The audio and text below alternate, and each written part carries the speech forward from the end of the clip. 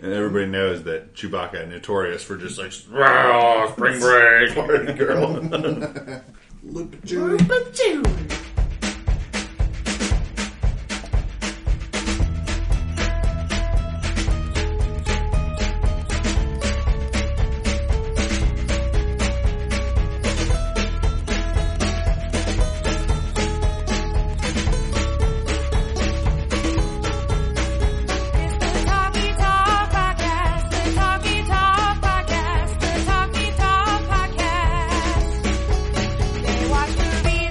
Welcome to Talkie Talk, the podcast for the MediaByUs.com.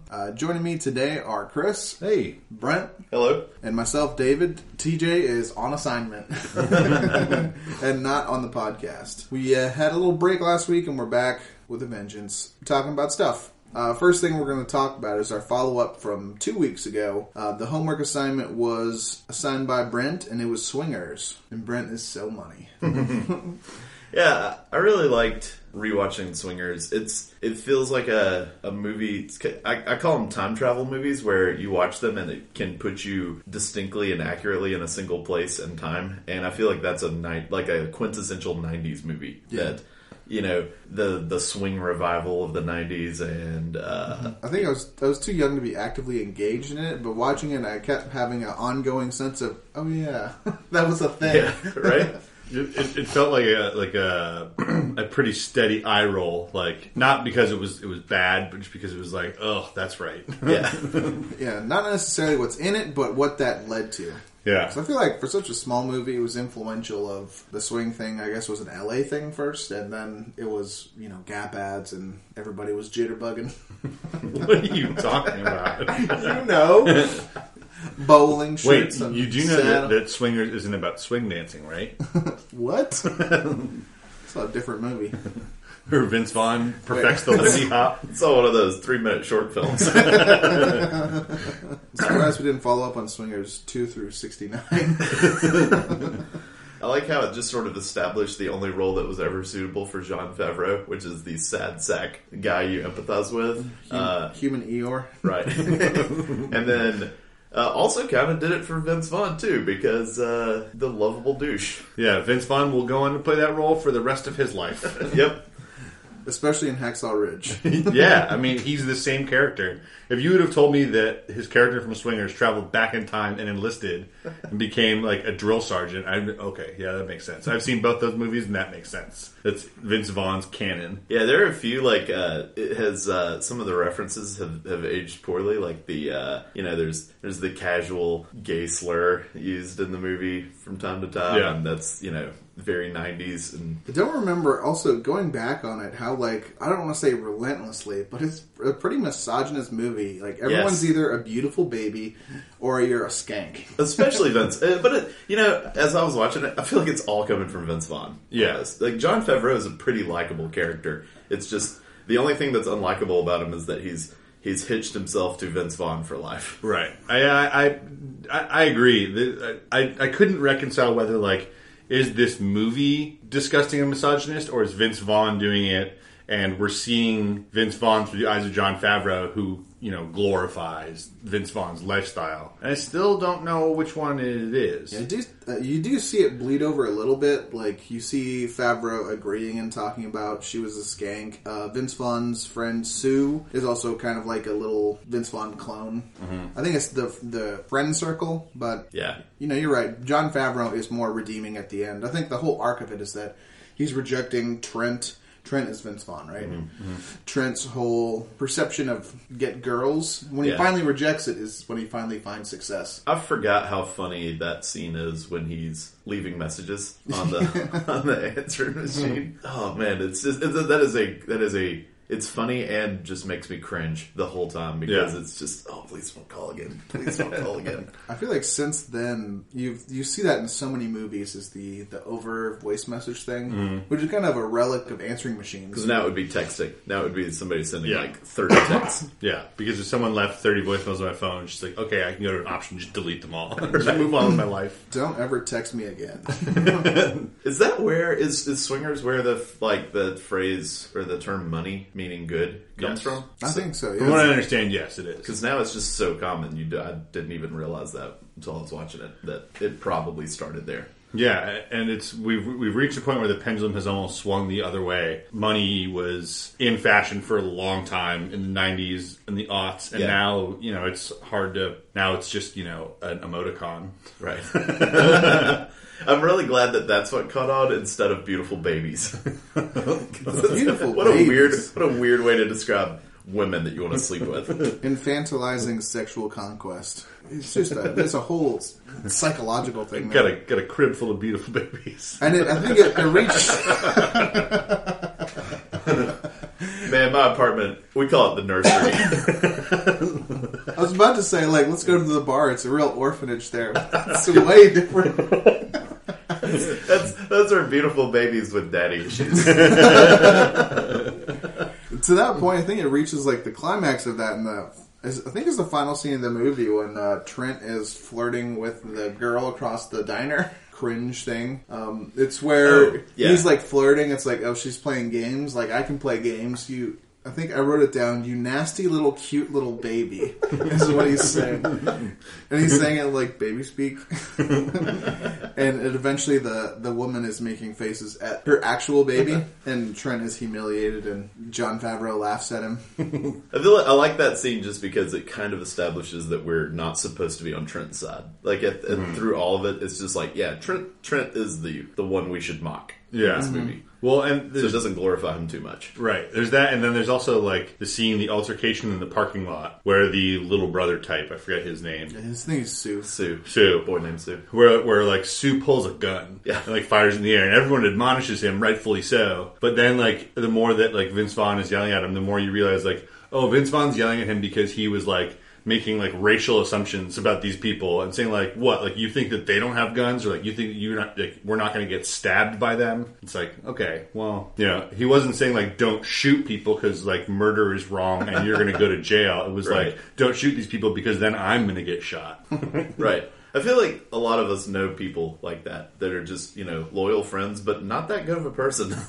So, he'd have my back, but I'm not sure what he'd do. Right. Also, this movie is obsessed with making little movie references all the way throughout. You have them talking about the Reservoir Dogs scene.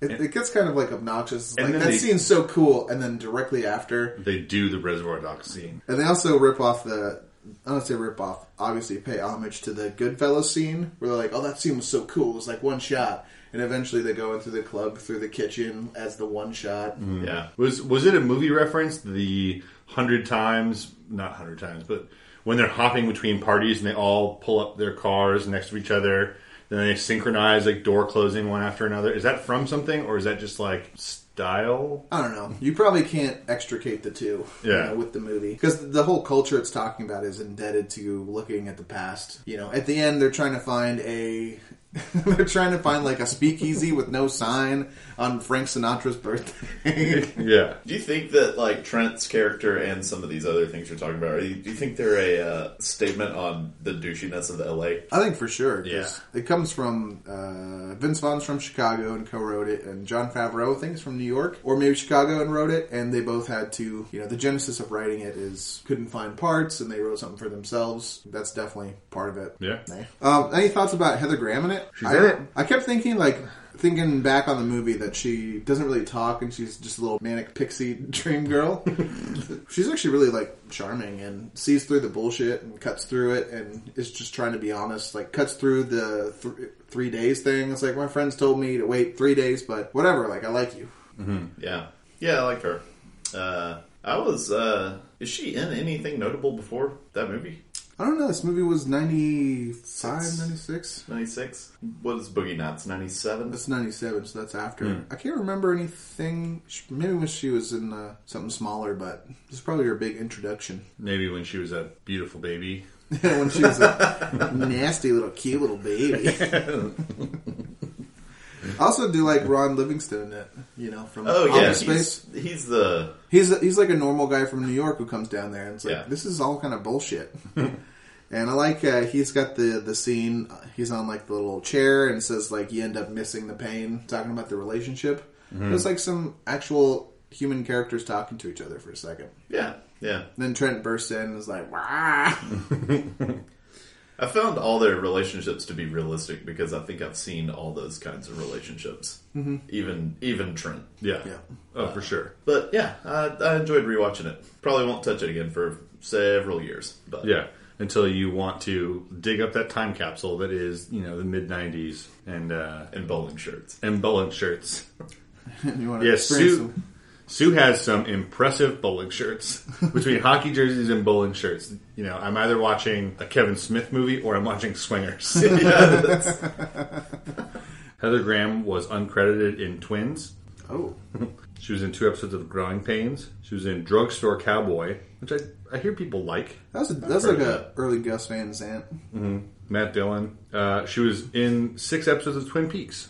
Oh, it must have been the second season. I was about to say, it must have been after Bob. Yeah. Yeah, there's other stuff. 6 Degrees of Separation. She was in stuff. Okay. I got you. Heather Graham. Yeah. She actually worked a lot in early 90s. Whatever. Probably small roles, but good for her. Putting in work. Yeah. All right. End to Swingers. Yeah. Cool. We'll see it again in 10 years. Is there like an 80s version of Swingers that makes you feel so 80s and the characters all live and breathe that time period, and same with like the 2000s? Ooh. I know for like 50s it's probably like American Graffiti. Mm-hmm. Looking at that culture. But it wasn't really in the time period that it was made. Right. Yeah, I don't know. I think American Graffiti is actually 60s, maybe. Because I think it's set in the 60s. Yeah, it's set in the because it's the tagline is "Where were you in '62?" Oh yeah, and it came out in the early 70s. Yeah, like I don't have the it's an interesting question. The cultural reference, like, is Fast Times at Ridgemont High like a good representation of like the 70s, or is it just like an absolute caricature? We could probably speak much better to the aughts. Yeah, I would imagine that Dazed and Confused is a pretty good 70s movie. Mm-hmm. But then again, it's made in the 90s. Interesting thing is, time capsule element, where it's made at the time to capture something, like a cultural flashpoint, like Jitterbugging. Well, it could be Fast Times then, because that was made in '83, I think. Yeah, that's pretty good, especially for a high school experience. Like, Swingers is only the LA male Hollywood experience, kind of distilled. For a high school 80s, that's probably pretty good. Or Valley Girl or something like that. Yeah. John Hughes. Yeah, so I was thinking John Hughes for 80s, but those all seem so twee that I don't know. Those are actually a little timeless because I don't think they're that relevant or that related to the pop culture of the time. Yeah, I also think they're so deliberately written to represent everybody. Mm-hmm. Like Breakfast Club it's a roll call of like here's a representative from each high school clique. So I don't know. I feel like it cheats a little. As for the aughts, I don't even know what I would pick because it's hard to even. I don't even think of the aughts as having like a. You think of the 90s and you think of specific things. Mm-hmm. Whereas the aughts, I just don't think of anything specific. I don't feel like it has a fashion that I remember. Yeah. 80s, 90s, and I think just the way society was, you had easier to get to a monoculture where everyone was kind of talking about the same thing and doing the same thing. I feel like you're saying, the aughts, there's just, what part of a culture in a year would it typify? Yeah, and if the three of us got together and decided on one movie from the aughts, we'd pick like, a movie that is symbolic to, growing up as like a white dude in the 2000s, and it's not going to represent lots of other people's upbringings in the 2000s. But I'm just curious if there's something that, like, obviously Swingers is blind to everything else other than these two privileged dudes living their life in LA, trying to make it. Yeah, I think it's as much a LA movie as it is a 90s movie. Like, yeah. It also fits into that, like movies that are just very LA. Mm-hmm. Yeah. Definitely. It's a big character, I feel like, in the movie. Yeah. But I don't mean to drive us off the tracks when we were about to close the door on Swingers. Maybe we'll talk about it some other week. No, I think that's a great question. Apparently there's also a 2002 film called Swingers. And it is 5 minutes long. Also made in California. It stars some guy named like Dane Cross. Dirk Bentley. Not Dirk's Bentley. Swingers is a Dutch feature film released in 2002 and tells the story of a 30-something couple, Diana and Julian, and their experiment in swinging. So, There you go. So, Big Bad Voodoo Daddies. The biggest theater chain in the Netherlands refused to show it on grounds of alleged pornography. Huh. Interesting. The more you know. Okay. All right, do we want to move on to what we've been watching, what we've been playing? Sure, we'll do what we've been watching. I think for a couple of us it may be a little bit light. Again, after the all of us, yeah. Oscar purge, we're kind of taking it easy a little bit. I can start off. I've really only seen one thing, but I saw All About Eve last night. They had the 1950, not to talk about Oscar, but it won Best Picture in 1950. Mm-hmm. It's kind of an old classic that you hear more in statistics, like, you know, the most nominations ever is All About Eve, Titanic, and La La Land now. So, you know, I like to go back and watch some of the old movies. Sometimes it can feel like homework. Mm-hmm. Going back to these old movies, like, ugh, I finally got to see it. But the movie was really, really good. Really delightful and super modern and exciting. You know, something that definitely can happen. They can have good movies back then. I just expect some old movies to be homework, especially the ones that are considered, you know, high art at the time. Amazing performances, like one of the best writing of dialogue, screenplay. Just snappy and smart and cutting and cynical and satirical and funny. And I might be misremembering because it's been a long time since I've seen it. And I think at the time I was kind of just plowing through a bunch of old classics. So I hope I'm remembering the right movie. Is Marilyn Monroe really funny in All About Eve? She basically has one scene, and I think she has maybe a couple lines. She's got one quote that's semi-famous in it, but she's not in a lot of the movie. Okay. I remember her being in it. 2 minutes of screen time, I think. Yeah. It was one of her, I think, first big things being in, though. She's definitely, you know, blonde and a Marilyn Monroe type in it. Yeah. But it was really good. I really enjoyed it. My wife and I watched it last night, and yeah, it's really ahead of its time. Very cynical. It has like 4 different narrators that like shift back and forth. So if you want to get into it, it's like a 1950s Game of Thrones. In summation, 1950s Game of Thrones. And Bette Davis is Drogon.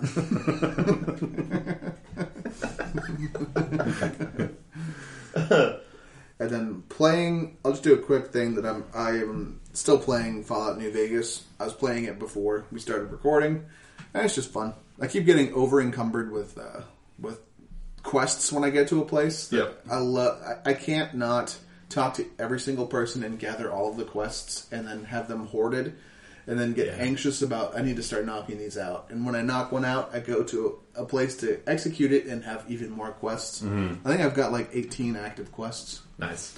So that's my cross to bear. I'll get through it. Cool. All right, how about Chris? Okay. What you been watching? I thought this was going to be a movie I'd seen before, but I remembered I went to the theaters recently. Ooh. But I'll save that one.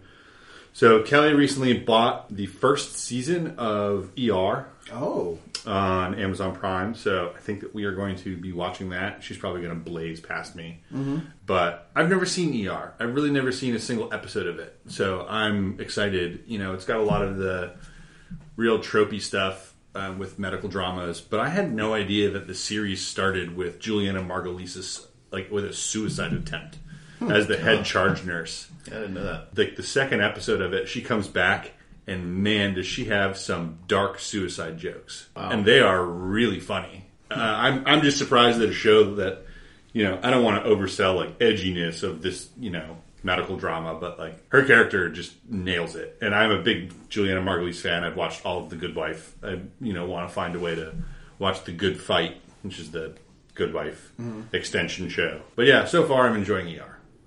I think at the time it was like revolutionary as far as a hospital show. Yeah. Where they used to be just little soap operas. And I think that one was like a gritty version written by some actual doctors. I think Michael Crichton helped create that show. Yes, he did. And he has a medical background. And it's kind of like the Scrubs intro, the intro theme, and like where it just like follows them through like the different parts of the hospital. Mm-hmm. Like every episode has like 20 of those shots where it's like character in, character out, you know, like these constant conversations like moving. I'm enjoying it. We're not that far into it, and I'll, you know, report back when this first season's over. You know, you were talking about you didn't want to oversell how edgy it was, but I don't know. I kind of define edgy differently for like cable shows versus network shows. Yeah. And I feel like just a little bit of edginess is more impressive when it's a show that was on, NBC for years. So, like, they can't do what Showtime gets to do. Yeah. So, the hurdle to be able to actually get stuff like that approved and get it through is so high that its degree of difficulty for pulling that stuff off is always impressive. Although oddly, when you think about how I don't know, I hear that more stuff is allowed on TV now than it used to be. But then you go back and you watch early episodes of Saturday Night Live in the 70s, and like Chevy Chase's Weekend Update jokes are filthy. Like some of those jokes would not pass today's standards and practices. In ER, not only are they joking about Juliana Margulies' suicide attempt, but one of the characters, one of the main doctors, is getting a blowjob from his wife who just passed the bar and hits like the emergency button in one of the bathrooms. Very clearly shows that like his pants are down and she like stands up into frame, like wiping her lips off with her mouth. Wow.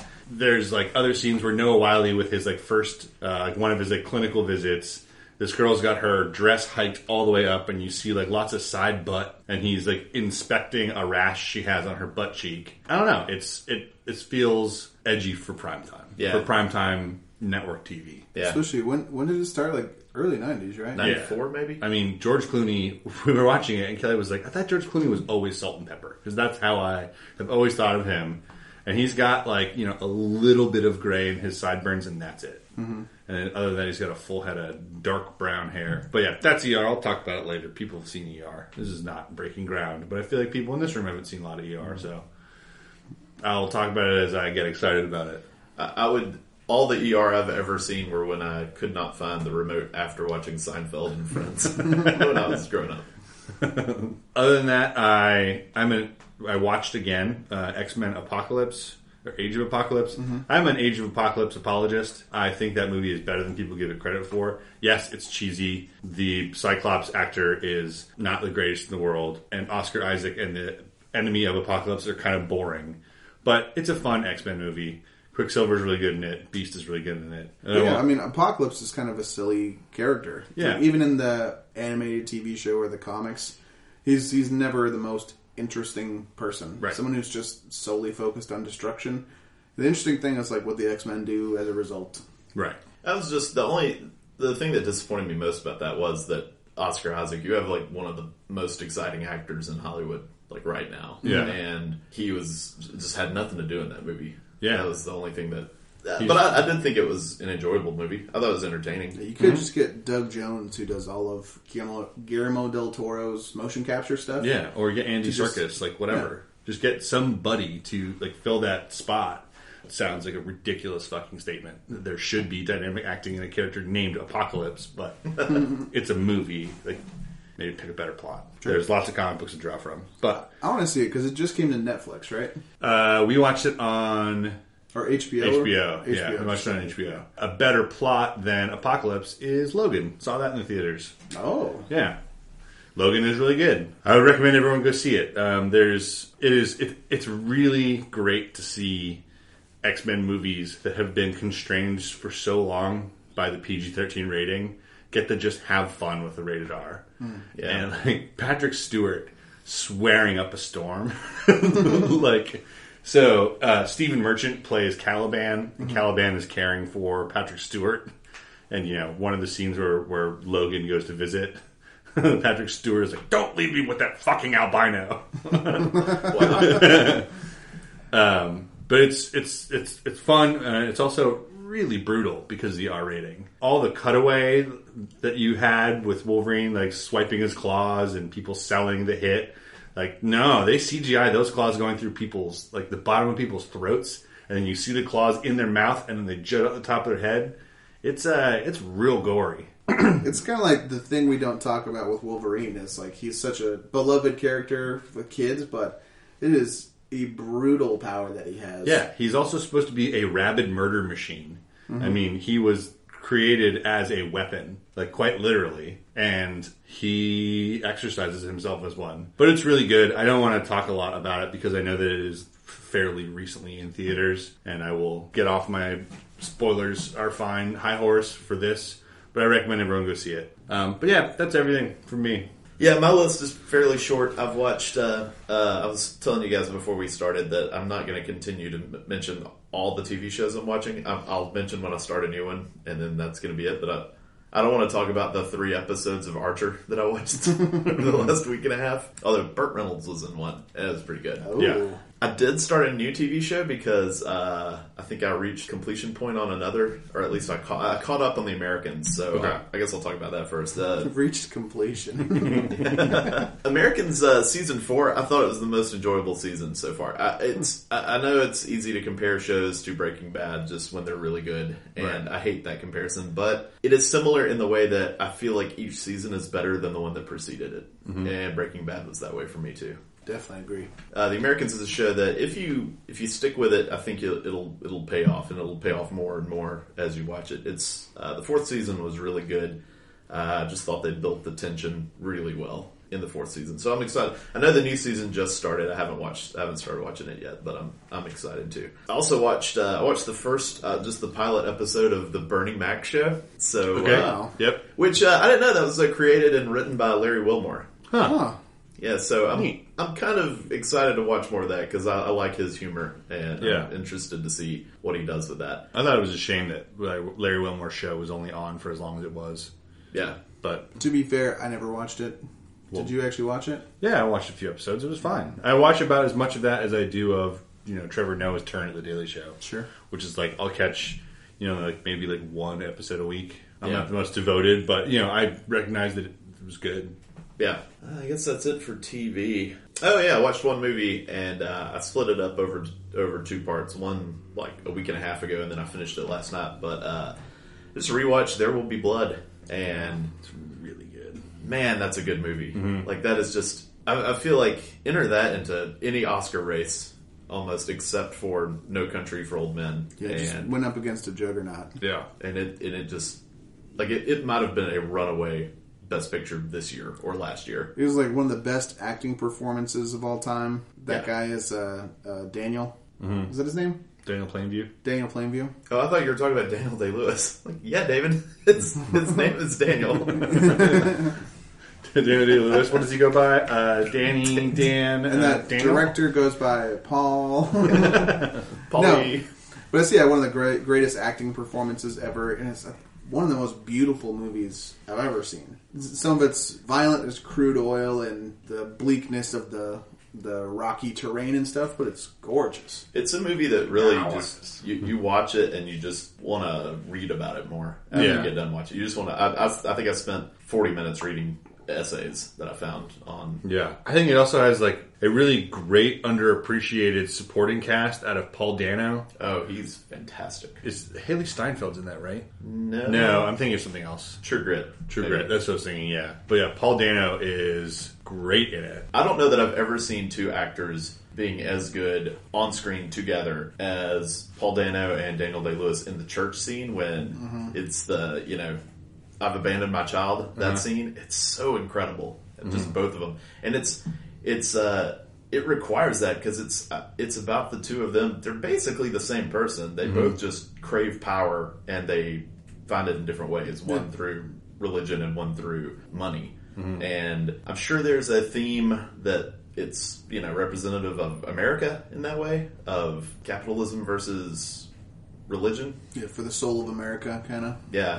Whereas in the wrong hands, they're both potentially evil. But yeah, it was just, I don't know. That's just one of those scenes I'd forgotten how incredible that scene is until I watched it. So yeah, that's a movie I'm going to have to watch more often. Just also Johnny Greenwood's score, like you said, was just incredible. Yeah. I forget how it's kind of all flooding back to me now how many great Daniel Day-Lewis yelling moments there are in that. It got played to death, the I drink your milkshake. Yeah. But that bowling hall scene is so intense. Yeah. And this long analogy from him about, land rights, and then at the end him just screaming at Paul Dano I drink your milkshake. It's just really... It's the drainage. That's when it Yeah. explodes. He's held it in. He's held it in that whole scene. Yeah. And then Paul Dano just doesn't get why he doesn't need this tract of land. Yeah. And he said, no, but if I could just get some money, and he interrupts him with drainage. Drainage, my boy. Yeah, and so I love that scene too. But I was thinking last night. It was there's one quote in the movie that I cracked up at in the theater, and I still laugh at it. And it's when he's talking with his team of guys that are loyal to him, and he's one of them is he's missing that one tract of land, and it's earlier, and he's got everything else from where they are to the coast except for this one tract of land, and his friend, this guy named Al in the movie, suggests that he's like, well, why don't we just build around it? Because they're building the pipeline. Yeah. He goes, why don't we just build around it? And Plainview gives him the most, you dumb fuck look. and then he goes, I love this guy. Don't be thick in front of me, Al. And I love that line so much. It's just, it sums up him. He's just, from the beginning of the movie, it's just, he feels like he's surrounded by imbeciles. Yeah. And he just has to, it's just him putting up with idiots. He's got to suffer like the world. And like Paul Dano is king idiot to him. Yeah. And he realizes that the people like Paul Dano. Yeah. And that drives him crazy. Yeah.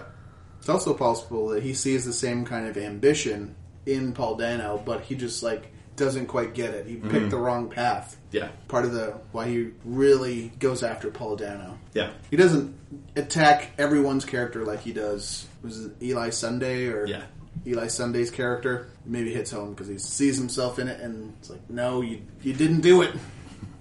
Wrong. Oh, and that scene where he tells him he can bless the when they're starting the drill, and he invites Paul Dano says or Eli Sunday says, I'd like to say a prayer before the drill starts, and he says, yeah, that would be fine. Come on down, and he gets him up there next to him, and then Plainview just talks the whole time and says, start the drill, and just cuts his legs out from under him, and he doesn't get, and he just has to like awkwardly walk away. Sunday does, and it's a great movie about just two kind of horrible forces just opposing each other, just smashing into each other over and over. Yeah. Anyway, spent some time on that because it's all I watched. It's the only movie I watched. So that's it. I've just played some Skyrim, and that's about that. Nice. Yeah. Any news in Skyrim? Potions are selling good right now. It's a hot season for potion selling. Market's responding. Yeah. No, I don't know. I uncovered a shard of the Ethereum Forge, so I don't know what that is, but I'm in the process of figuring out what that is. I just as someone who keeps their ear to the ground with like video game releases and news, like the more you keep playing this open world game from 2011, and like the more new releases of open world games that are like supposed to be just fantastic. And not that Skyrim wasn't, but Horizon Zero Dawn, now like Legend of Zelda Breath of the Wild's out, and it's getting amazing reviews, and it's just like, Brent, what are you playing? Skyrim still? Yeah. You may have influenced me to start playing Fallout, which is from 2010. Yeah. You could play Fallout 4. No, I don't have a system for it. Okay. But yeah. Maybe I'll replay Fallout 4 after I'm done with Skyrim. But yeah, that's what I've been watching and playing. I did play the next game in the 8-bit Half-Wit series, and the only teaser I'll give you is that I completed the game in 22 minutes. Oh. On all levels of difficulty. So a faster pickup than Clue Clue Land. It's a rather short game. Yeah. I wonder if it retailed at what it would have retailed in the States at. Because what were NES cartridges then? Like $90? Yeah, I think at least 70 or something. Yeah. I feel like you're a ripoff if you pay almost $100 or like over $50 for a game, and it's like 100% completion. If it were released today, you'd get like all trophies for 22 minutes of gameplay. So yeah, Wow. expect a new article on that game, and I'm going to keep it secret for now, but it should be a fairly quick read. The article. Just think about playing this, like $3 a minute, almost. It's like, dang. So then, David, you and I have both live in this stinky, moldy well that is MTV reality shows. I was wondering where you're going to go with that. With that love of moldy, stinky wells. We don't go as far. I mean, we do watch Catfish, but that's less exciting to talk about. Or maybe just myself and your wife watch Catfish. I don't know if you abstain from it. No, I watch it too. Okay. We don't do the Teen Mom stuff, but Real World, Yep. which is not on right now, so we will, we won't talk about that. But Abstain. The Challenge, Yes. Champions versus Underdogs, Yes. Stranded with $1 Million, Yes, the And newbie. are you the one? Yeah. Do you want to start with the challenge?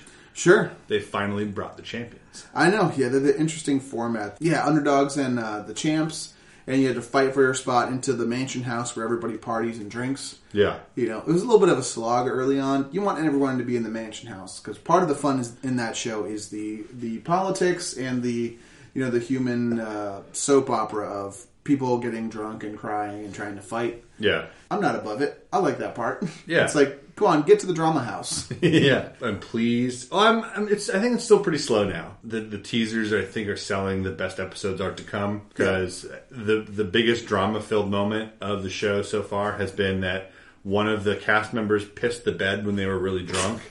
And so the guy that she was like a hooking... solid 20 minutes. Oh, man. And the guy that she was hooking up with was like, that sucks. You're gross. I don't want to sleep with you anymore. And she reacted to that in a way that was predictable. And Just peed some more. she seemed stunned that anyone could Just possibly... lashing out. Yeah. just couldn't believe that someone doesn't want to be with a bedwetter at 25, 26 years old. Yeah, she completely missed the point, though. It's not that, like, pee is gross. It's that you got so drunk that you pissed yourself and don't remember it. Yeah. And he's like, I'm trying to win, I forget what the prize total is, but I don't know, $300,000. Yeah. Or something like that. Like, I don't need to be worrying about your drama. Yeah.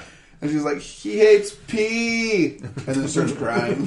What? I don't remember that particular line. Well, I'm paraphrasing. Yeah. But it's also the most annoying cast member from recent Real World. Yeah. Kayla, that it happened with. Yeah, just super entitled, like barely 20. I've always gotten everything. She even says at one point, I always get whatever I want. And so I'm just going to put myself out there and I'm going to get it and he's not going to say no. Yeah. And it's like, man, that sounds super rapey. But yeah, she sucks. She's gone, which is great. I think we're bearing the lead, though, because this is the big return of CT. But he hasn't done anything. He's there. Yeah. It's like a sleeping giant right now. No one has poked the bear yet. The giant bear in that metaphor. I feel like, so CT was a guy, if you're not familiar with any of the challenge or road rules versus real world. It's a tough one. CT was a guy who was just like a physical presence and could just, if it was like a human body versus human body, he'd come out on top every time. There's one famous challenge. It was an elimination, and he literally wore another person who was wrestling with him as a backpack. And just like, They were attached at the back, and they had to like fight to go to one end of it. And instead of like grappling on the ground, he straight like gets him on his back and just strong legs himself over to the side. And the guy's like, like dangling feet and stuff, just hanging up in the air. Yeah. So this manimal has been the constant threat that he'd come on the show and just break people's faces off. But he's so calm and demure. He's wearing glasses and he's softened, and he keeps talking about his baby, and it's so cute. He's like, this is Chris Jr., CJ. I call him Fat Face Little Buddha. It's like, oh, you adorable monster. I don't want to use his name. I call him anything but his name. But I think they're setting it up for him to go home early. I think they're setting up so that he's like, this isn't worth it. I don't want to be in a challenge. My son is at home. I want to go be with my son. Like, see you guys. Peace. That's possible. Then the other thing that's kind of hasn't really... Chekhov's gun hasn't gone off yet is Johnny Bananas being back. Yep. He's the big Machiavelli of the challenge. He's won 6 challenges, and he's been on 14 of them. He's been a top 3 finalist including his 6 wins, in like 9. Mm-hmm. But yeah, well, you're really amused by calling Johnny Bananas Machiavelli? That's it, yes. I just love that the Machiavellian person on the show is Johnny Bananas. That's true. It gives me so much joy. The best thing about Johnny Bananas is like, so the reason why they started calling him Bananas is because there was another cast member on called Johnny Riley. And people just called him Johnny. And so then they called Johnny Bananas just Bananas. Bananas is not his middle name, even though that seems like I framed it. But there were other Johns, so he was like, I'll go by Bananas or something. I don't even actually know how it started. Jonathan Bananas. But there is not a single other cast member who has a nickname. It's like Laurel, Cara Maria, Corey, Sylvia, Kayla, Bananas, Tony. And their names are all on like their helmets and their shirts. It's Tony, Maria, like you know, all that stuff, and Bananas. TJ Lavin is still a mound of a human. He was really excited about the Tuck Tuck Boom Boom to be able to say that because they have stupid names for the elimination, and this one it had a Tuck Tuck, which is a 3-wheel little like automated cart thing for traveling around Thailand. And TJ Lavin is like, this challenge is called Tuck Tuck Boom Boom. I think he's still pretty great. I did like how he talked to Theo after Theo quit. He quit. It was a huge heights challenge thing. If you're afraid of heights, you're like up 3 miles in this craggy rock face, and you got to just like leap down while grabbing. You always got to do something. You grab some balls and hold on to them. Just the way he was lowered, it was so funny. They lowered him from his like little platform where he was standing, and everyone else is down there. He's talking about like, you guys made it on. You had a score of this. Meanwhile, in the background, he's just like slowly being lowered. It's like they could clearly make this not a thing, but they are trying to humiliate this guy. They're purposely embarrassing him. And he's just sitting there slumped over in his harness, just like, what am I going to do? Like, I'm not going to jeopardize my life to win like a challenge. And it's like, all right, idiot. You know TJ Lavin hates quitters. Anyway, challenge over. Are you the one? Almost figured it out. Yes, this was the big week of, are these idiots going to keep messing this up? So just quick aside, are you the one? 11 sets of men and women are strategically picked by the matchmakers that they're perfect love matches for each other. And through the course of 11 weeks, they have to figure out their perfect pairs at the end of each episode. They check in to see if that's the perfect pair, and they get a number. They get a confirmation and a number of correct choices that they've made. For the first 8 weeks, 9 weeks, they've only had 4 out of the 11. You know, pretty static at 4, maybe 5. Right, pretty average for Are You the One as far as it goes. Normally they hover around 4 to 2 beams, and then near the end start like, ramping it up just because that's how numbers work. I realistically thought there's never been an episode or a season where they have lost the money. Is that true? Right. There's never been a season where they haven't all matched up correctly. Yeah, that they do it by the end. But they finally got to 9 this week. There is a twist, which I thought they may not actually win, is the truth booth, where they can confirm whether they have a perfect match before the ceremony. They can trade that in for money and not get that information. And they did that this week. Right. Which I thought is like, oh my gosh. I thought it was genius. I thought, like, now that they're starting to methodically decide who the partners are, out of necessity, which I can get to in a second, then why not, when you've got 2 people who, according to the way that they've broken down the numbers, cannot possibly be a match? Or if they are a match, then other people cannot possibly be matches. So it just doesn't make sense for Tyranny and Jalen to be a match. Sure. So why wouldn't you trade that money in? They were also put in a position where the people who won the challenge, who they could have picked for the truth booth, were 1 people which were confirmed to not be a match from the blackout, and a couple who could have been a match technically. Why not just pick them, trade it in for the money, and then, Ryan gets to be all excited when he gets to tell people that they, counted down, that they lost 1 week of the truth booth and they need to think with their hearts and not with strategy, and then to think with strategy and not with their hearts. I hate that. I hate Ryan Devlin, though. He's such a dick about it. It's like they'll have a week where they have 4 matches, and it's, let's say, a control week. The previous week they had 4 matches. Yeah. They'll do a truth booth, and he'll say, really interesting, you guys lost half your money and you're still not taking advantage of this. And the next week, where they take advantage of it, it's like, interesting, you still don't have all the matches, and you're sacrificing this vital information. Right. He's a computer program just to do the opposite side and be a white douchebag about it. He's like a troll force. Because he's a human Zapka. William Zapka. He's just because he's not human. Well, clearly. But so the reason why they have to go with strategy now, and I think Ryan still hasn't figured it out with the way he's chastising them, is that there are people who have gone to the truth booth and are confirmed to not be a match, who refuse to be with anybody else. They don't care, and they even give their, like short interviews like, I don't even care about the money anymore. I got on this show so I could find my true love. Like, I found it. It's this person who the experts don't think is my true love. Which, fine. I don't care. Your personal reasons for doing it, whatever. But then that forces people to play strategically.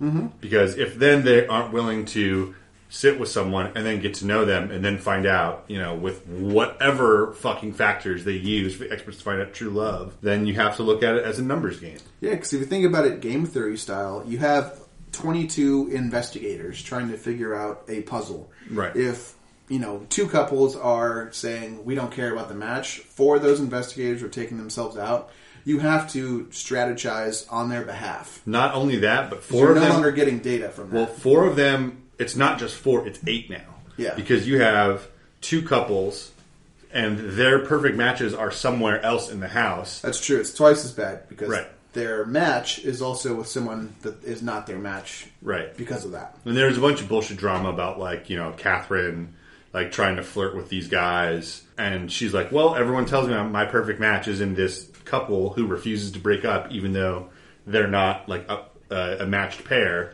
So, what am I supposed to do? Yeah. It's I totally, aside from the fact that, she was also the person who, filleted a birthday boy in the first episode because it was his birthday. Sure, go, do whatever you want. I don't care. I wonder if you could do that at Chili's or something. Happy birthday. Happy ball. I'm going to trade in the little lava cake for something else.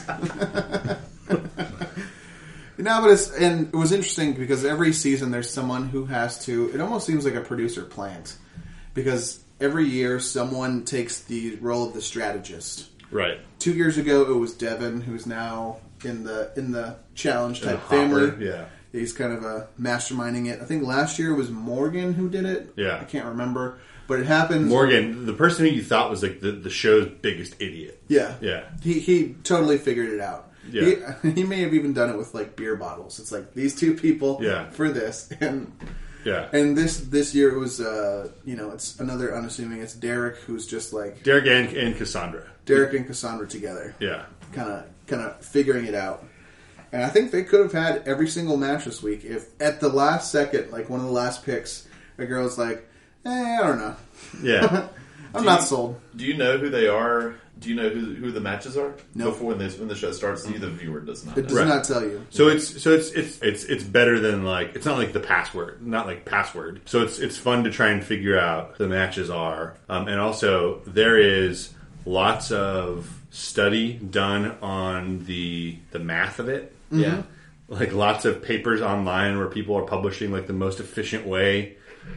Starting at day 1 for the cast to match themselves up and who should get thrown into the truth booth. There's a table on Wikipedia that gets updated after every episode where they show, after every episode, the breakdown of all right, there's a 4% chance these people are a match, and then 6% of this person, 7% of that person, but 35% of this person. Yeah, up until this episode, most of the people were at a 23% match, which was the highest, or maybe a 33%. There were a couple above 90, but those were the people who every time they had a beam of light, they were sitting together. So sure, odds are they're a match. The probability table takes it up to the next level of checking that out as kind of you don't know who the matches are, but that can help get you a clue. Right. So after the big swing, they went from 5 lights to 9 this week because they started strategizing. So now nearly everybody is 100% except for, I think, 3. 3, yeah. There's a group of 6 people who could all interchange. Mm-hmm. And I'll have each male and each female has a 50-50 shot at one of the other. And just even distribution between them. So I'm pretty sure they don't understand that. No. I'll admit, I don't understand I've seen the formula they use. I've seen them, I know. Yeah. And it's an insane, John Nash on a window pane type formula. But at this point, I think they're going to have to do a guess at the end. Because I think they may do it again where they trade in a truth booth. Because they saw some success. So they may be sacrificing some data to help them kind of slam dunk the final. Well, it's also dumb because what's going to happen is someone's going to be I haven't gone on a date all season. I want to go on a date. And instead of throwing the game so that one of those 3 potential pairs can go into the truth booth so they can find the actual answer to the game and win $650,000, someone's going to go, I don't want to throw the game. I want to go on a date for half a day. And they're gonna blow it. They're going to blow it. Yeah. What they need to do is raise the stakes drastically for the next season and have nothing but bisexual people on there. so that it's way harder to... I wondered about that. Yeah. They're all heteronormative couples. Yeah. Well, because in the past they did one where it's kind of mean, but they had 11 guys and 10 women, so that one woman had 2 perfect matches. And it's like, are they trying to get like a blur camera threesome? Like what? Like what element does that add to like the difficulty of the game, other than just like making life for these 3 people like awful compared to everybody else in that house? Yeah. I think that's pretty good for Are You the One?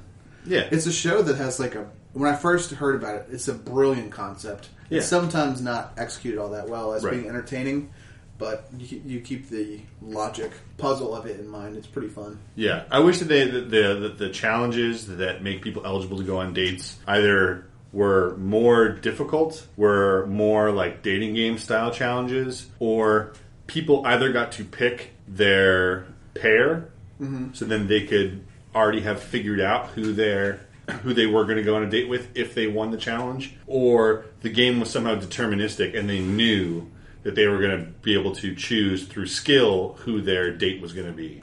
Because the last challenge, where they basically played shuffleboard and had this 3x3 grid set up. 3x3? I thought there's 11. Yeah, there's 2 perfect pairs that they were already on. That's right. They're already So a 3x3 grid of eyes, just like a close-up of their eye, and whoever got 3 pucks on the right eye, you went on a date with that person. But like they were so far away, and also it's such a close-up, like macro shot of the eye. There's no way that anyone knew what they were shooting for. So that's how they got a not perfect match and someone who they didn't think was a match, like on the date. It needs to be less randomized. They do some things where it's like, you're playing for this person and you do a skill thing. Yeah. It almost seems That's like fine. MTV's trying to save the $1 million at this point by throwing in random chance ones. Especially at the very end. Especially in the context of Ryan Devlin getting frustrated that they're either not playing with their hearts or they're not playing strategically enough, and then they throw in a random game. How could you do either of those things with a random game? Yeah. Like, if you're going to play 2 different storylines as Ryan Devlin, Puppet Master Supreme, who finally told them to shut the fuck up when he was trying to talk. That was pretty awesome. Take the random element out of it. It's already random that these idiots are, like, really dumb. Yeah. We cannot stress that part enough. We can sit here and talk intellectually about Are You the One, and we're, like, not the smartest people on the planet, but I guarantee we got a leg up on the people who are in the house. I wonder how they keep track of it, if they can ask the producers for results. Because if I was there and drinking every day, it'd be hard to remember who was sitting with who week 1. Well, if you look at like the breakdown, each person has basically sat with only 3 different people, depending like throughout the whole thing. So looking at 11 possible pairs, it's difficult.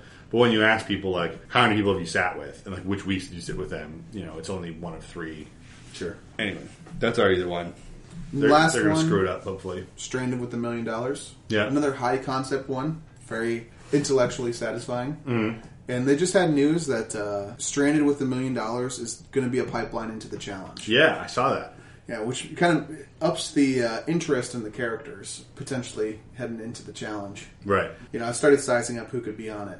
But it's basically survive on this shitty island for 40 days with no amenities, and anything costs you money. Pizza costs money, a tent, a pillow, shoes cost money, everything. You gotta find your own food.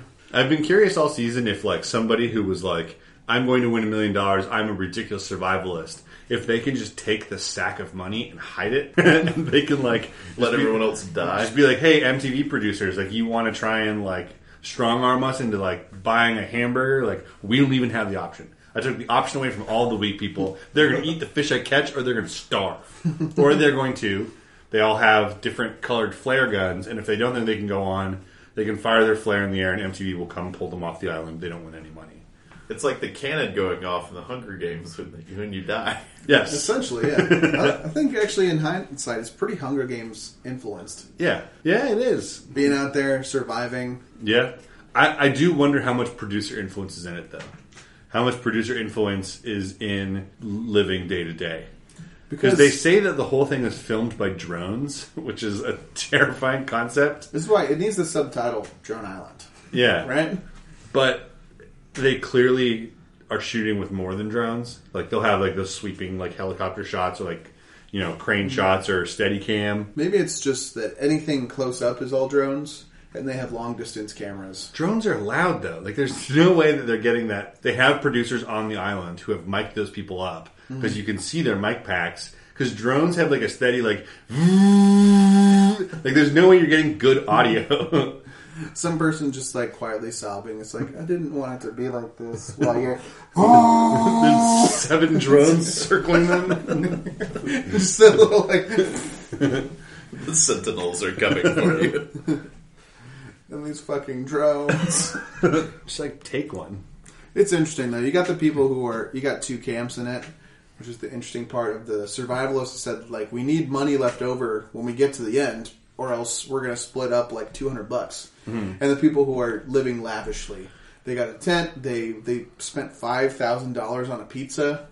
They got a machete. They bought all this stuff. I don't know. It's just interesting. There's this weird logical fallacy too, where the people who you have the majority vote for something to order it from the phone. Mm-hmm. That the people who voted to use everybody's money for the tent are saying only the people who wanted the tent can use it. Even though it's from the pooled money for every single person there. It makes no sense to me that the entitlement to that in ownership for the tent. I mean, it's Lord of the Flies. Yeah. Like, that's the scenario they're building, and, you know, they've taken the conch from the people who didn't vote for the tent. So it's like, you didn't want a tent, you don't have a tent. Period. And since we're the majority and we wanted the tent, like, you don't get to use it. Yeah, but they're logical. I mean, it's a logical fallacy to me. They really should just come out with, we're the majority and we want to use it, and we need people to leave the show to split up, less people to split up the money. Mm-hmm. I don't know. It's interesting. Yeah. Brent, after a master class of the shows that we were watching out, do you have any questions about The Challenge, Are You the One, or Stranded with $1 Million? Yeah, did you guys watch the first episode of Survivor this week? No, but I probably should. Yeah, I forgot I watched the first season or the first episode of Survivor. So that all this talk reminded me of that, obviously.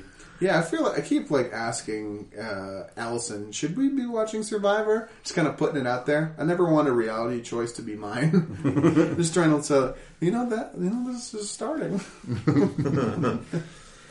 But no, that was enjoyable. I like listening to that. Is it is this season's Survivor like an irritating concept, or is it just you kind of never know how the concepts are going to play until you see them in action? I think the worst was when they split them up by race. What? Yeah, that was years ago. Wait, Survivor Race War? It was like black people against white people against Asians against Latinos. That actually happened? How did it get shut down? Hang on, I need to make sure this wasn't a Chappelle Show sketch. I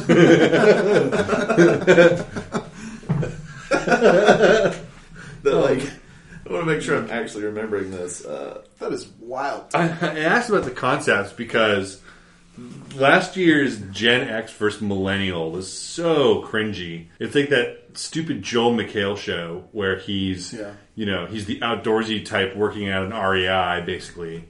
And there's all these young employees who are like, how did you live life without a cell phone? And he's like, well, we used to send smoke signals.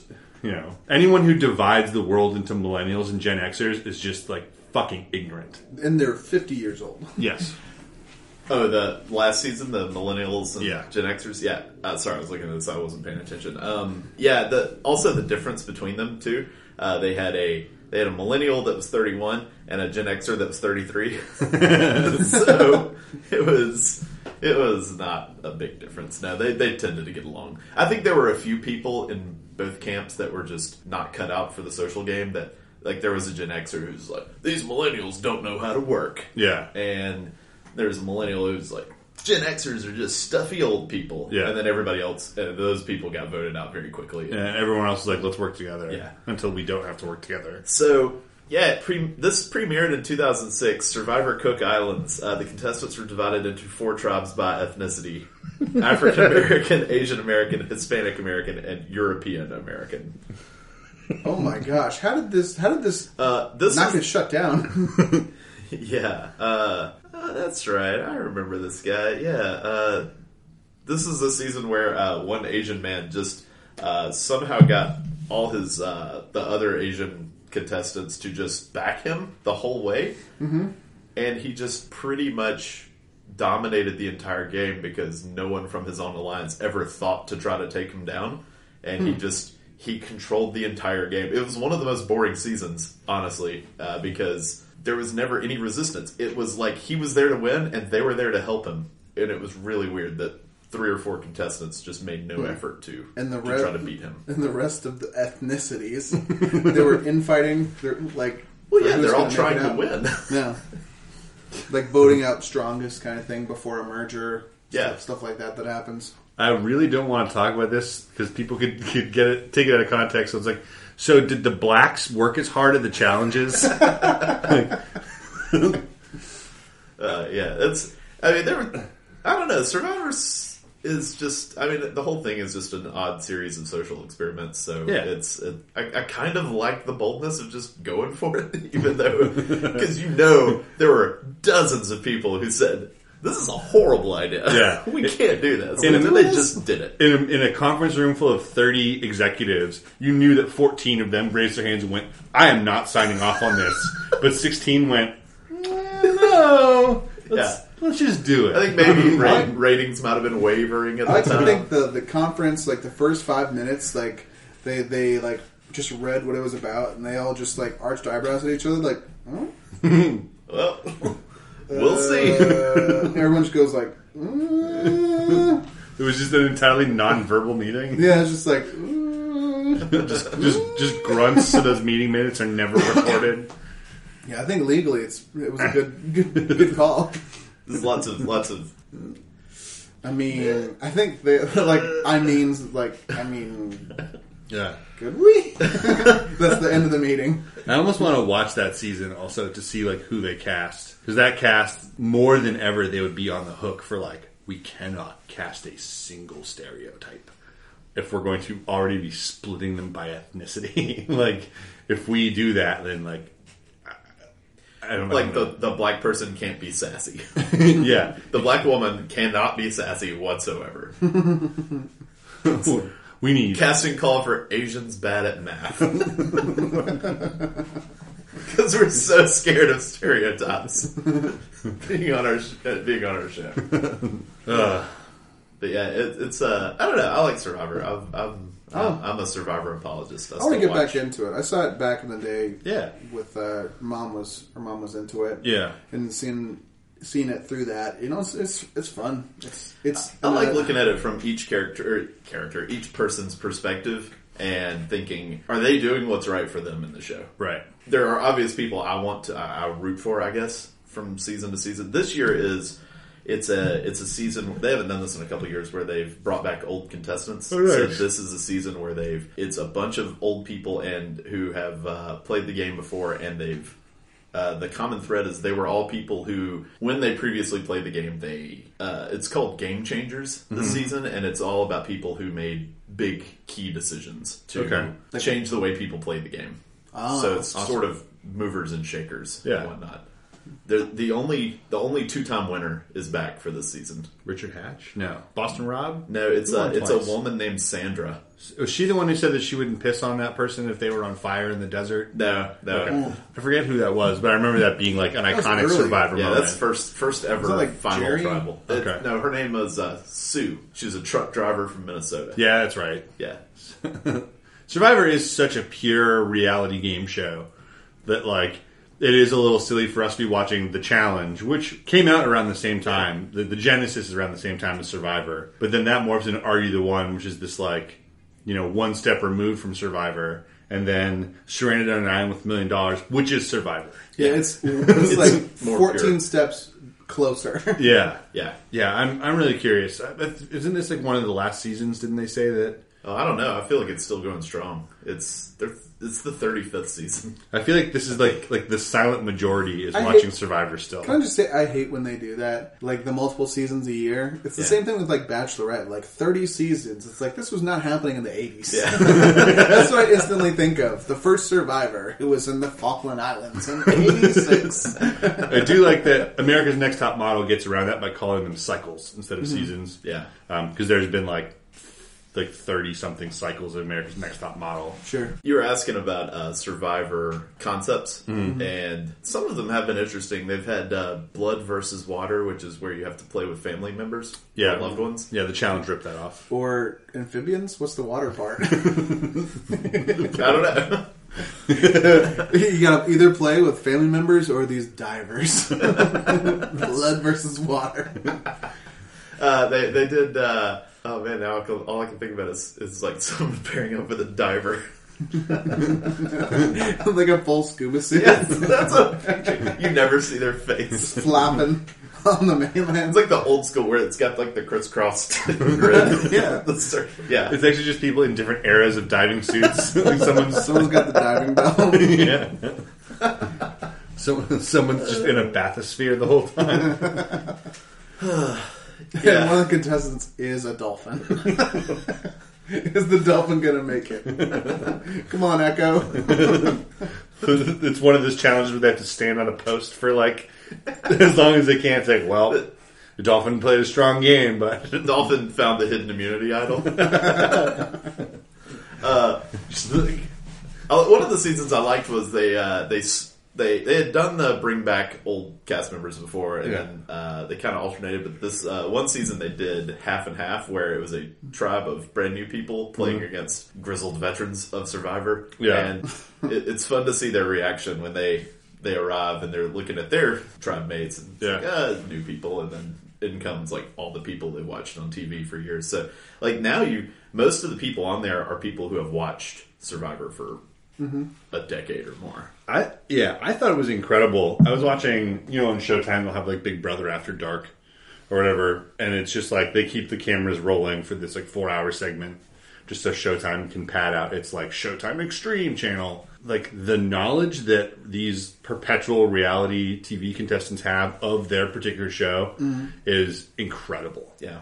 Like the way that, and I don't know if this is true about most game shows, but I would almost imagine that people would do research before going, or at least people who are good at the game would, is they really do break it down to game theory, and they talk about previous seasons with an encyclopedic knowledge that's like, David, your Oscar talk. Like it's incredible that they like devote that work to it. So it wouldn't surprise me that like on Underdogs vs. Champions on the challenge, and like on Blood in the Water, what's this one called? Game Changers. Where like people will watch these other people walk in, and they're not just thinking like, oh, he's a good competitor, but it's like, I know exactly why they're here.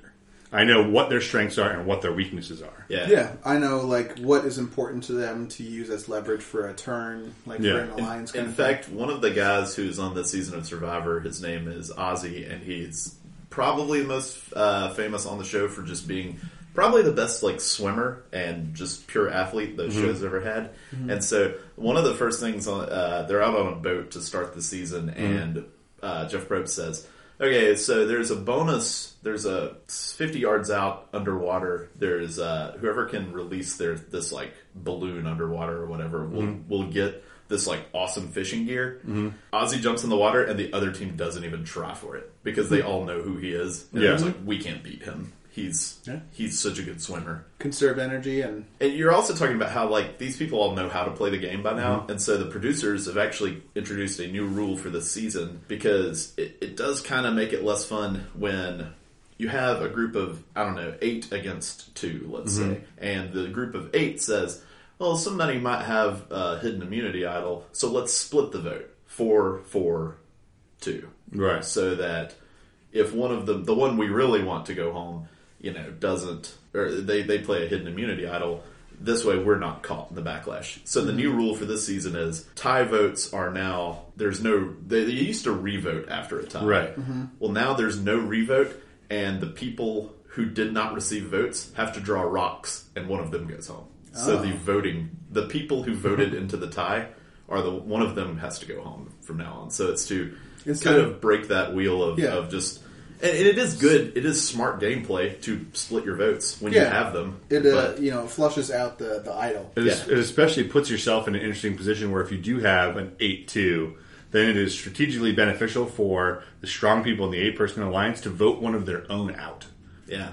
And vote one of your own out and hope that doesn't fracture your alliance to then eliminate the other two, so you never have a tie. Mm-hmm. So it's more interesting this way that they've killed that good move of flushing out idols, but it's more fun for the viewer to have Havoc come into play more, which will be fun. Yeah, I think you're selling me on it. I want to get back into it. I think the thing that TJ watches it too. I think the thing that I liked the least about Survivor was I always feel like in reality shows, because they do, bumper lead-ins and lead-outs, that the commercial breaks just seem incessant. But now I think I watched the first 3 seasons of Survivor live, and then that's it. But then now, at the advent of DVR, I can just blaze past all those Crest commercials and just even fast forward through the previously ons after commercial breaks and the coming up on Survivor. Just fast forward through that spoiler crap. Also, some of the challenges are just kind of meh, so you could probably skip through those, and they're 15 minutes long. Yeah, see who wins. Yeah, it's not the most interesting part. Yeah, occasionally you have comedic challenges where not intentionally, but where I remember one time. They tethered people together, and they had to pass through a series of fences, and there's this just giant. I guess he's similar to CT because this is just this monster of a man who was paired up with this 48-year-old business exec who's maybe about 120 pounds. Yeah, and so they're tethered together, and he's just grabbing him by the arm, yanking him through, and the poor business exec is getting. His head is smacking against fence boards constantly, and that pissed off giant ogre is just dragging his kill, dragging his kill over the course. And oh my god, I was just laughing so hard at it. But yeah. I think I'm back in on Survivor, but I do have a hidden trauma about Survivor. Oh no, that's right. At our high school psychology class. Back in the day, a psychology teacher hosted a Survivor throughout the semester. Everyone was in the Survivor thing, and there were tribes and would vote, and they would do their version of physical challenges. I was in this class. I was the first person voted out. Aww. It was the most traumatizing thing ever because after that, there's the council. It's chairs at the back of the class that just watches everybody do the fun stuff. That's what I was doing. Yeah. They only did that your year. He never did it again. Yeah, he did it, I think, a couple years prior. Mm-hmm. I feel like he probably caught a lot of shit for that. Yeah, I think a lot of parents didn't like that kind of direct judgment. I know our mom didn't care. Yeah, our mom didn't care. I didn't care that much, but only when I think I was a sophomore. Mm-hmm. I think I was in a sophomore, and it was mostly seniors and juniors, freaking coasting. Yeah. There were a couple other sophomores in there. It was just an elective class. Yeah.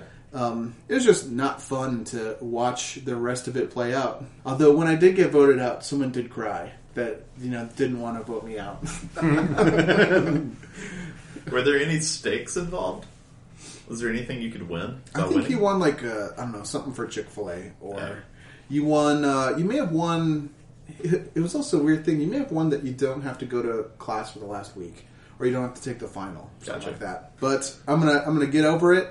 After that traumatizing loss, I rebuilt myself completely from the ground up. You're a new man. I'm a new man. I'm married. I own a house. I have a job. It's not haunting me still. You're married. You have a house. You have a job. But if only.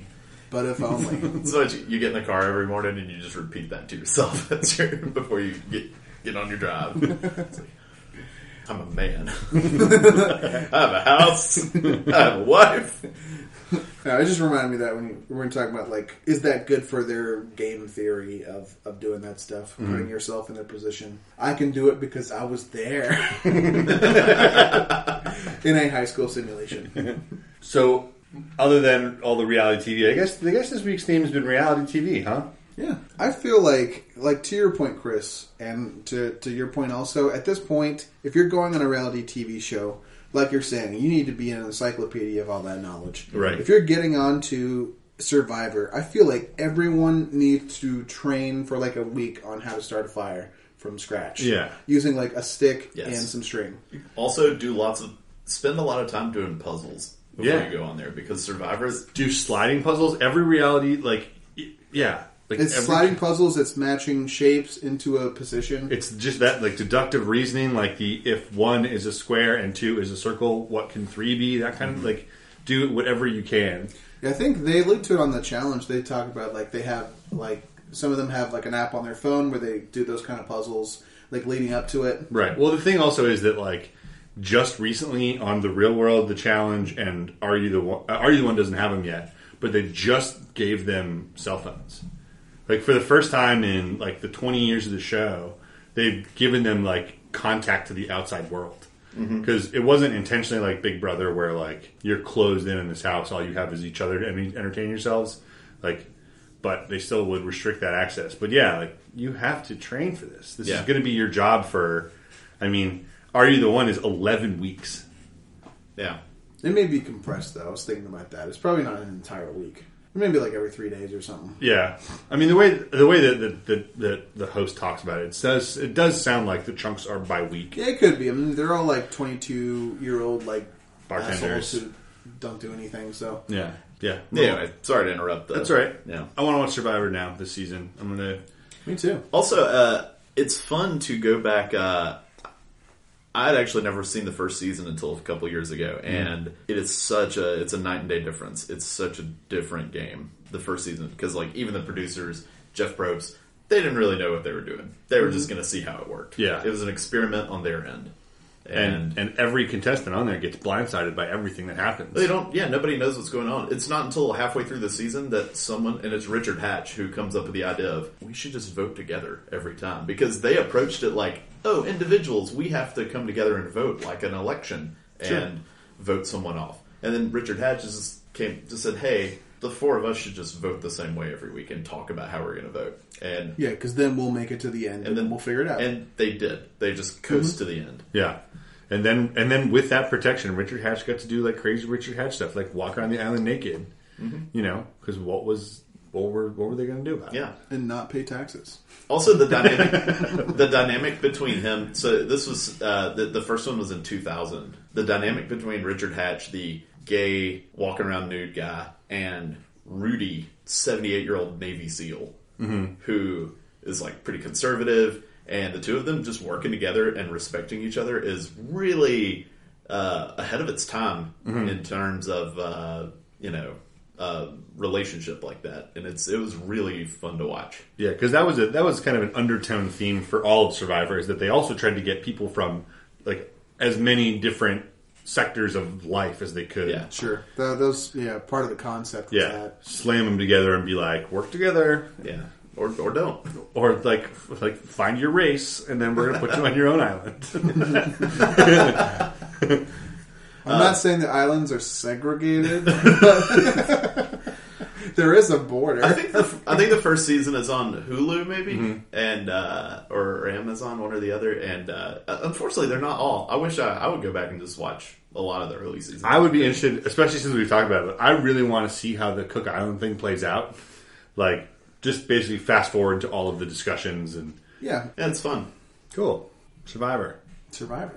And MTV. And MTV. So that winds up being our topic this week. You know, we weren't expecting to talk about reality TV so much, but you know, it's just like real life. Reality TV winds up sucking a whole lot more of your time than you planned on it. Yeah. And it's a perfect time period for it. You know, there's some great stuff in theaters, but right now it's kind of a dumping ground for movies. Real good TV doesn't really start yet. Yeah. And I think there's a couple, big star releases that have happened in video games, but for the most part, this is kind of a dead period. So reality TV, fill in the void a little bit. Yeah, this is an interesting little period of releases for video games because more and more recently have there been good March releases where before it had been like TV and movies where they just, dump products because you want a little bit of cash out of them before the fiscal year ends. Yeah. Right. Christmas is such a big deal for video games. Right. But yeah, this March and April is going to be really good for games. Persona 5, the English translation. Yeah. The first review came down, and 10 out of 10. I think we're going to see... That's long delayed, too. Oh, yeah. I mean, it was in translation and localization for a year. Anyway, it's fun watching reality TV. We'll talk about board games after our board game bonanza from last weekend. When TJ gets back, I think he will not be upset. When he gets back from the front lines. Yeah. But I guess I've got homework this week. Sure. And for no particular reason, except it is a new ad on Netflix, which I think is crazy. And because I love the franchise, 1, 2, and 3. Anyone want to guess what it is? Jurassic Park. No. It did just recently get added, though. Fast and Furious? Nope. There's 8 of those, and none of them, or there's about to be 8, and none of them are on Netflix. The Karate Kid. No, there's 4 of those. What if I said animated? Toy Story. Nope. David? Plan Before Time. There's like 14 of those. You're losing us. All right. Kung Fu Panda. Ah! Okay. I love Kung Fu Panda. I want to talk about it. I think it's it's an underappreciated animated series. I think all 3 of them are great. All 3 of them have great ensemble casts, which just get bigger and bigger every movie, because like an animated movie does that's targeted at kids, it can't get rid of characters. Right. They just keep like piling on. But I like Kung Fu Panda. It's a lot of fun. So we're watching the first one. Sure. Okay. Or watch all 3. A lot of homework. And you have to write a 4th one. So we did Swingers, which is an hour and 33 minutes, I think, for the week that we had like 11 days between podcasts to watch an hour and a half. And so now you got 1 week, watch 3 Kung Fu Panda movies. It's almost over 6 hours of Panda. almost the Herculean task of watching OJ Made in America, not quite. That's a lot of skidoos. Skadoosh? What is Skadoosh. It? Skadoosh. Okay. It's been a while. I need to rewatch it. There you go. Yeah, Kung Fu Panda. I'll communicate with our man across the pond and let him know what the homework is. Over there. Over there. All right, so homework is going to be Kung Fu Panda, and I think that wraps it up.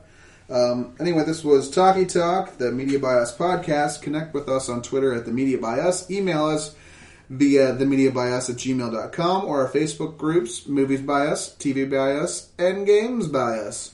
We would love to hear from you for any podcast topics, especially now in the wasteland of, what are we going to talk about next? So please get in touch with us any way you can. And please subscribe to the podcast through your favorite podcatching app and give us 5 stars, even if we don't deserve it, to help prop up our poor self-esteems and keep this going. And anyway, just wanted to thank you guys for listening and thank everyone for being here. So thanks, Chris. Hey, thanks. Thanks, Brent. My pleasure. Thanks, David. Thanks, TJ, fighting a good fight for us out there. We'll have something interesting to hear from him when he gets back. Yep. That's it. Bye. Bye. What do they say at the end of Survivor? And now your time has ended? Your The tribe has spoken. There you go. The podcast is spoken.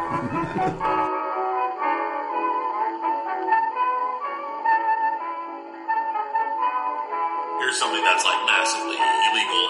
I'll probably be around 4 stars on it. What happened to my show? How did you get ahead of me, and why is this happening?